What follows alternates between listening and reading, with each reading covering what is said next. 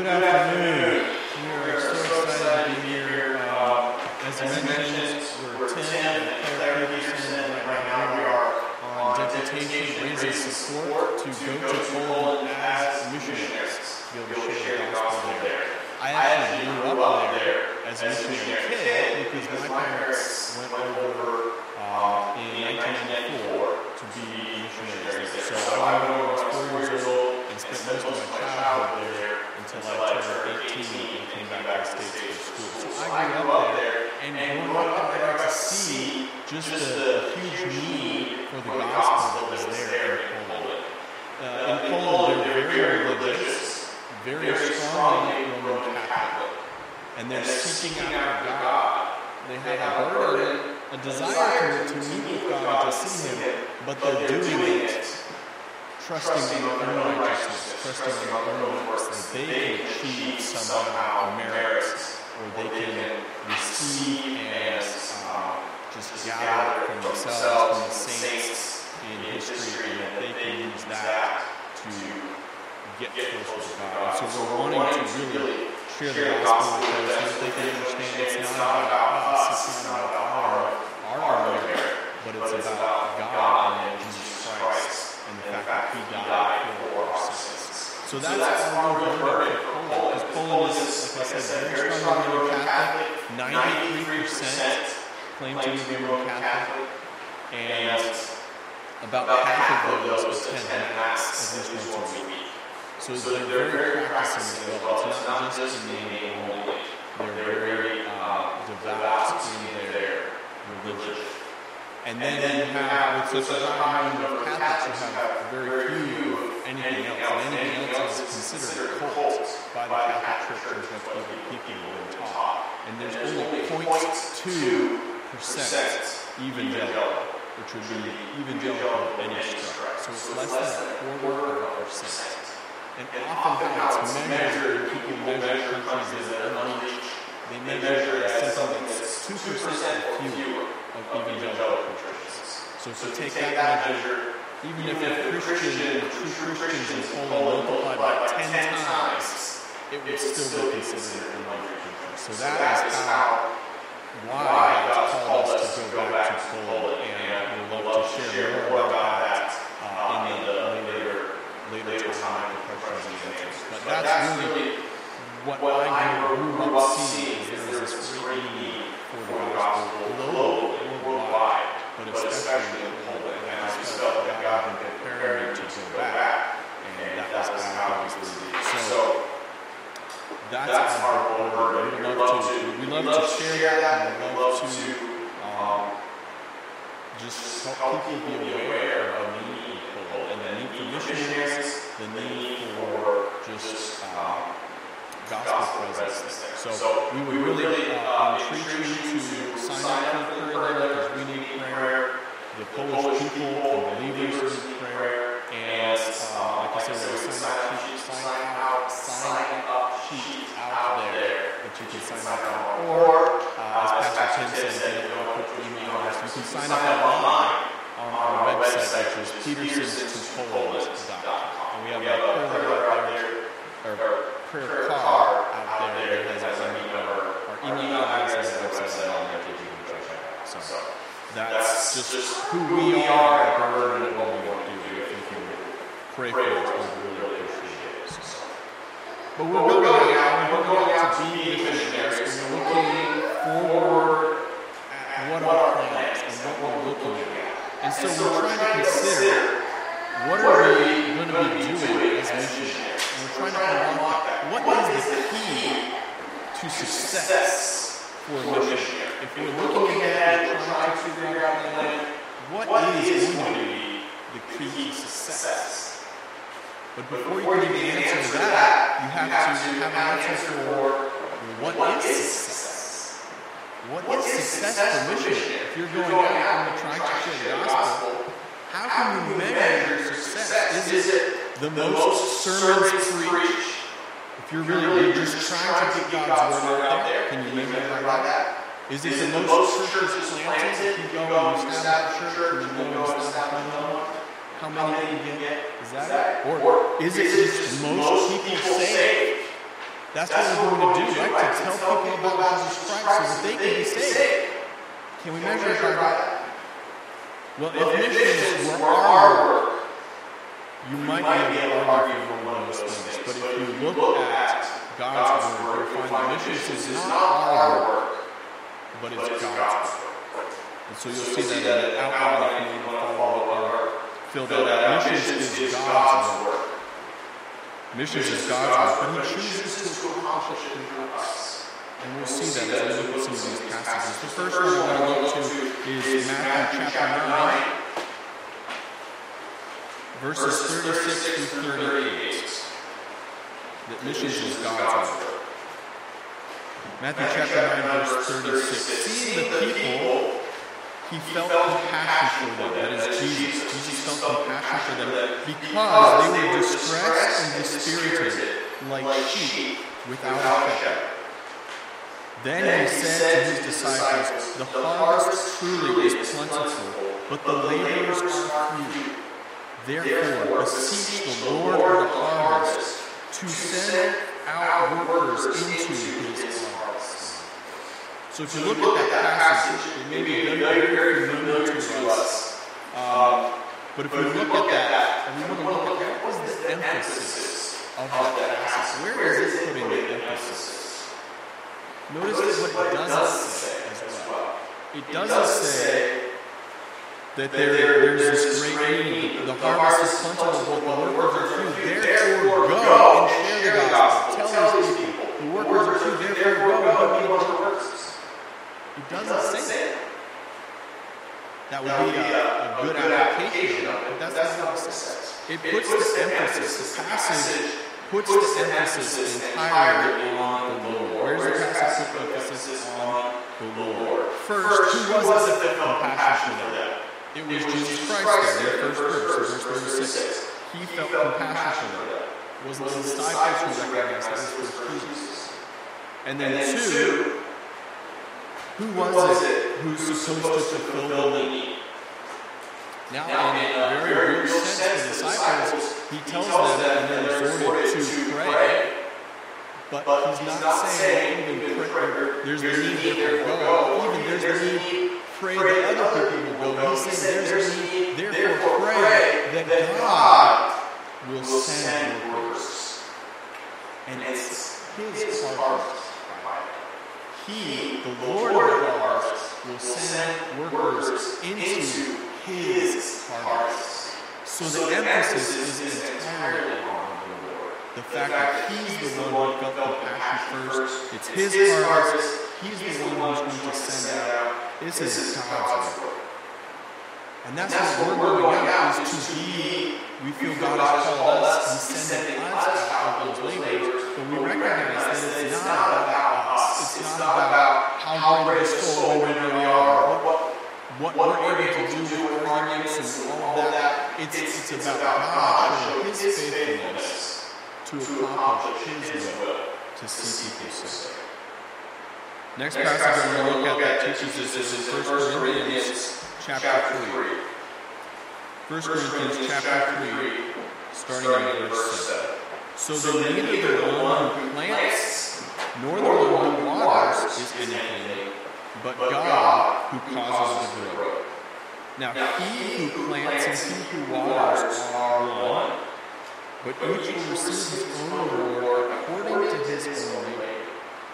For we are God's fellow workers, we are God's field, God's building. So just a couple of things to know. First, it is God who causes the growth.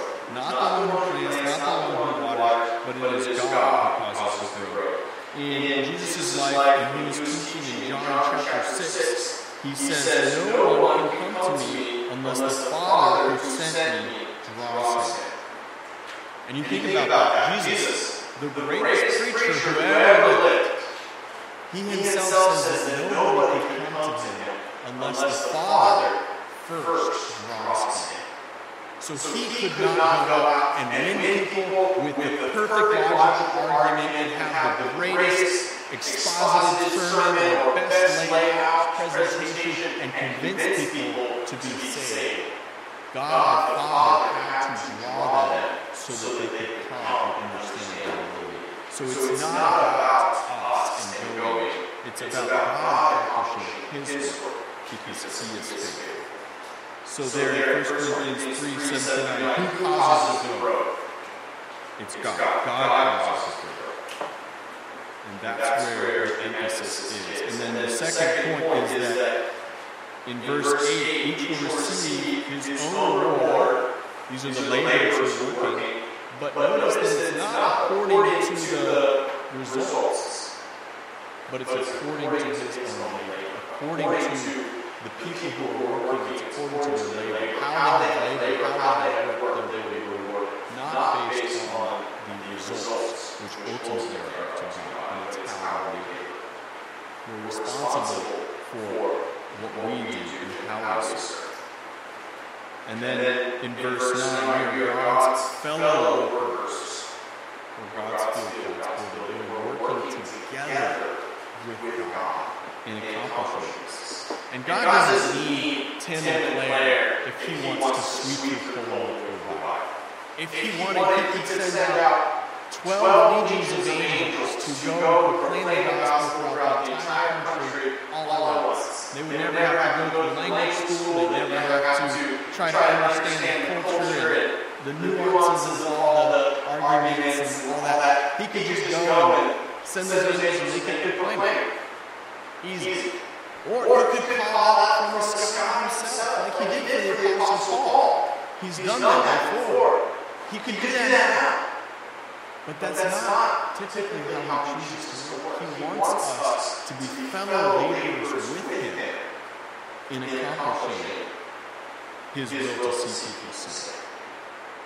If you think of this just as an illustration, you could maybe think of a family with there's a father and he has 2 kids and he has this burden. He wants to build a swing set for his kids. He wants them to exercise, have some fun.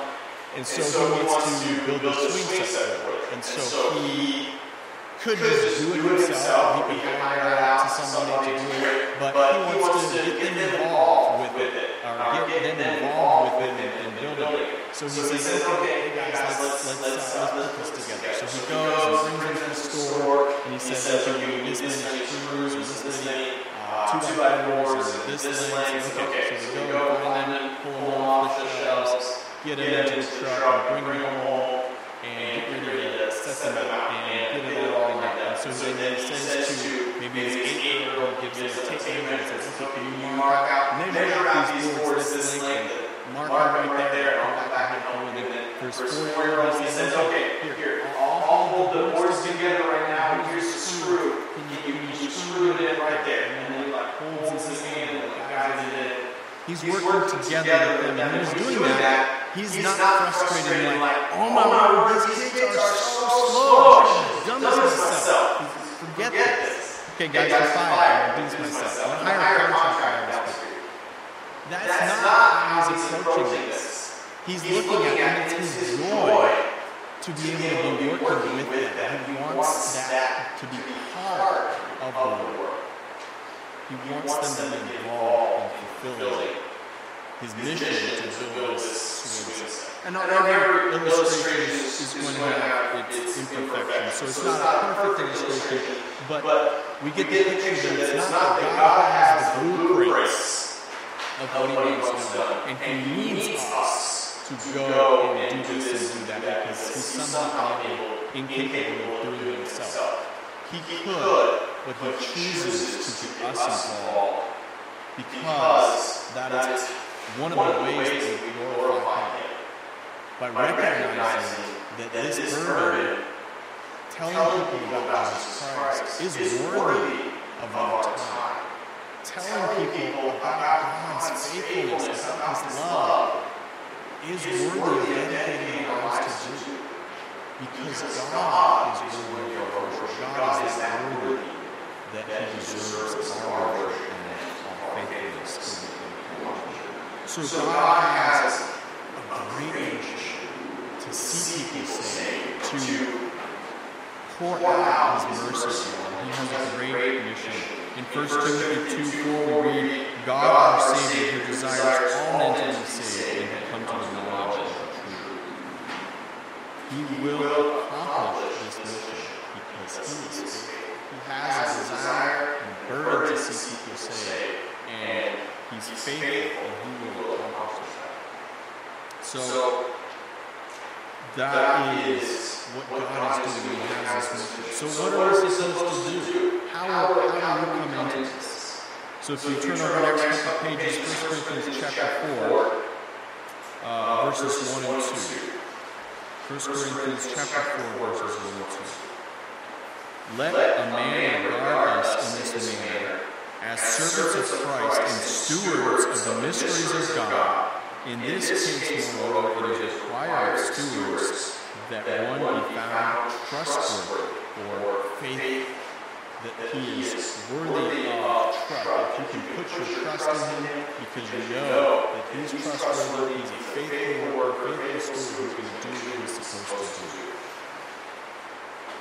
So here he talks about stewards of the mysteries of God. And who are those stewards of the mysteries of God? Certainly, this applies to people who are in full-time Christian service. So Pastor Tim, Pastor Andrew, us going to Poland. This applies to us. We're going to be stewards of the mysteries of God. We're going to be telling people about this. But who does this apply to? It's not just people in full-time ministry. It is everyone who is a steward of the mysteries of God. And if you are a believer, you too are a steward of the mysteries of God. And we find that in Jesus' teaching when he was telling his disciples, to you it has been granted to know the mysteries of the kingdom of heaven. But to them, as the Pharisees at the time, those who do not believe, it is not been granted. So the mysteries of the kingdom of heaven is not granted to those who do not believe, but it was granted to those who will trust and will believe. So if you are a believer, if you trust in Jesus Christ, you are a steward of the mysteries of God. And what is required? There in the verse. What is required of stewards? That one be found trustworthy. We are to be trustworthy and faithful with that stewardship, with that responsibility.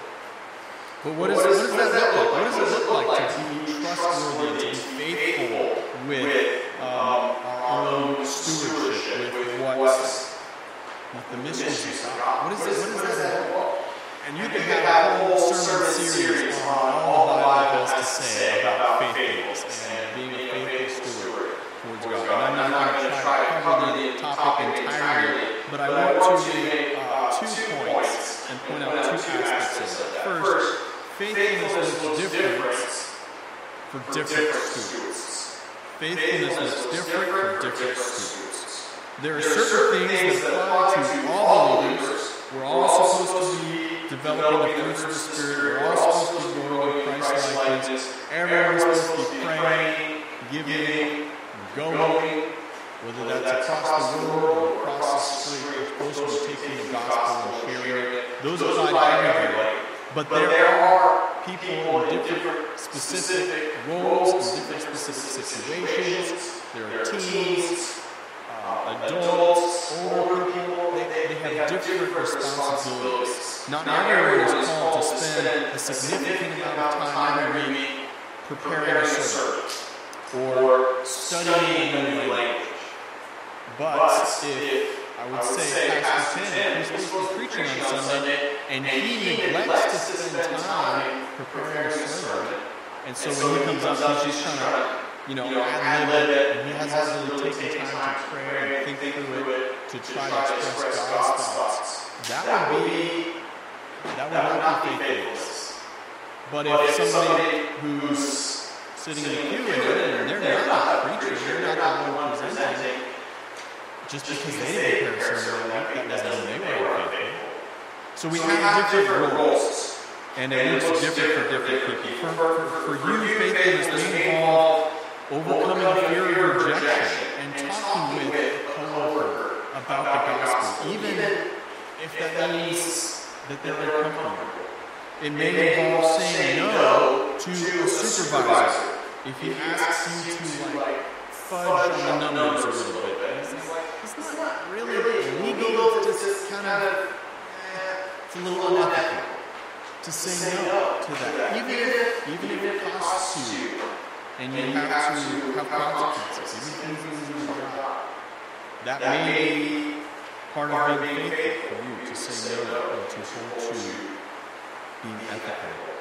It may involve taking a day off work to care for an elderly member in your church, in your congregation. It may involve going out of your way to check on someone who you know has been struggling with discouragement and loneliness. Whatever situations you have, you get my point, is that they all have different places in life, and stages in life, and different responsibilities and opportunities. So faithfulness will look different for different stewards, and you have to examine your own situation and prayerfully rely on the Holy Spirit to help guide you and help show you what you are being called to do.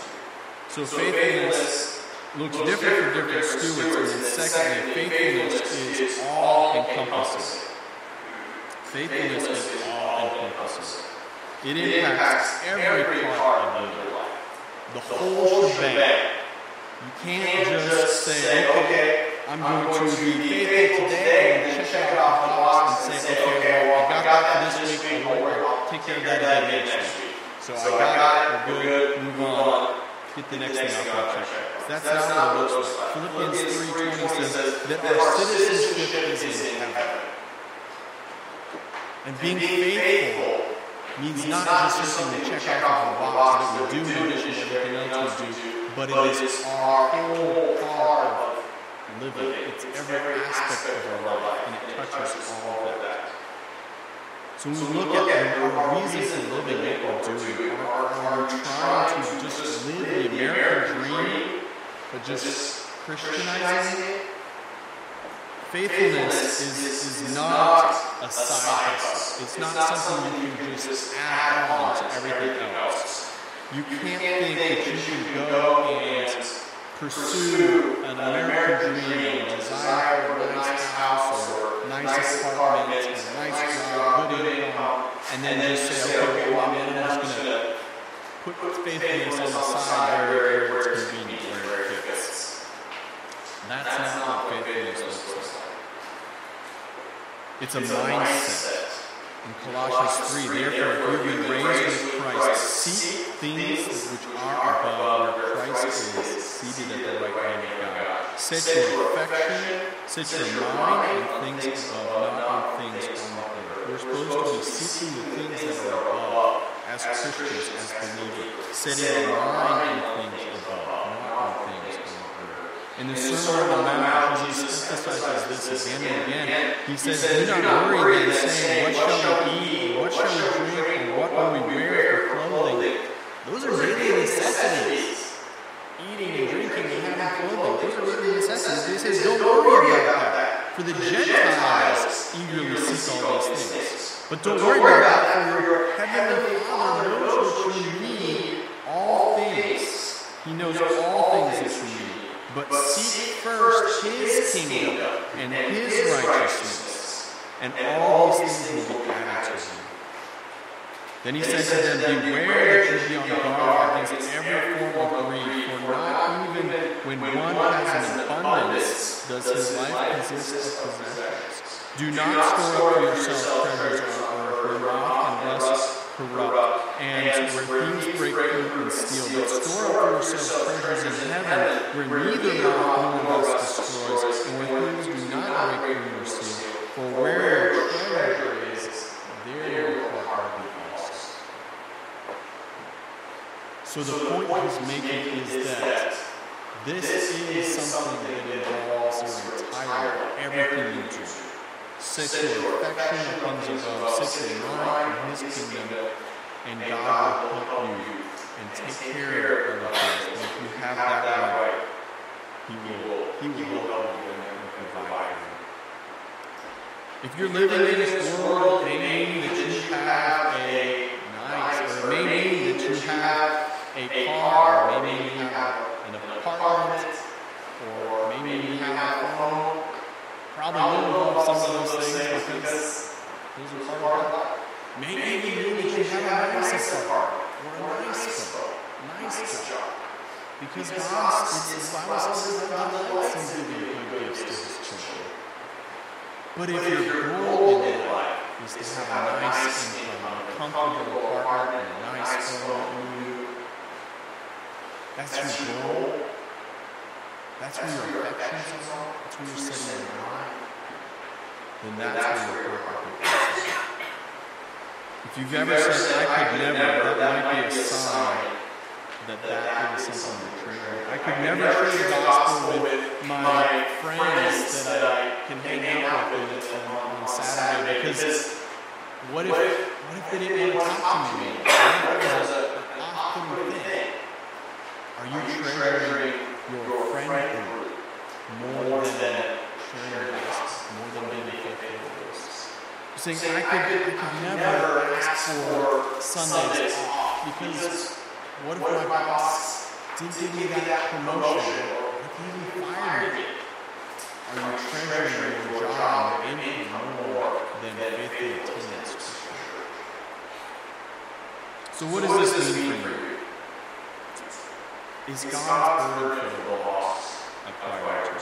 Are you faithfully serving Him through praying, through giving, through going, whether that's across the globe, across the street?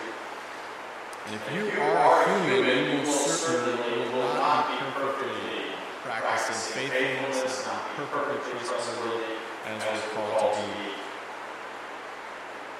Most likely that will not be true. In fact, I can say I guarantee that will not be true. We will not be perfectly faithful.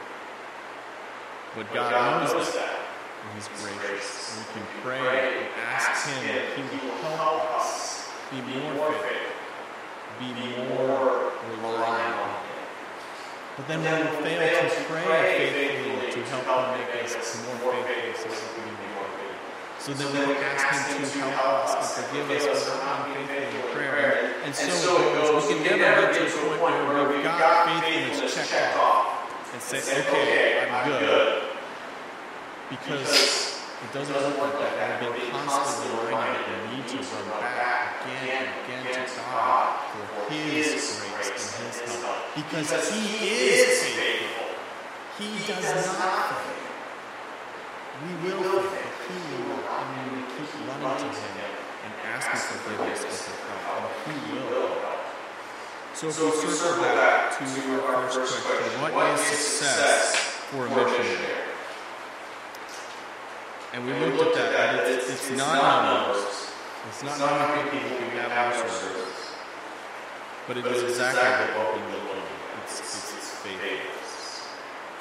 And it's reflecting God's faithfulness. As He has been faithful, we want to be faithful. Faithful stewards in sharing the gospel. Success in that sense would be faithfulness in being faithful. When Paul looks back at the end of his life, he writes to Timothy, I have fought the good fight, I have finished the course, I have kept the faith. He didn't look back and reflect on all the people who he had led to salvation, all the people who had been blessed and changed by his ministry. And if anybody could have looked back on that and taken confidence in that, it would have been the Apostle Paul, surely. He was the most influential person, at least in the first century, who God was using to share the gospel. But he doesn't say, he doesn't look back and say, I know that God will accept me or God's pleased with my work, because look at what has happened. All these things that God has done for me. No, he looks back and says, I fought the good fight. I finished my course. I've been faithful to this calling that God has given me. And so when we look at that faithfulness, and that is what a missionary or we're going. It's no different than any Christian. Faithfulness to whatever you've been called to do, and reflecting God's faithfulness in whatever way we can, in the best way we can. And in a very way, this is very, very humbling. It's very humbling because we know that we will never be perfect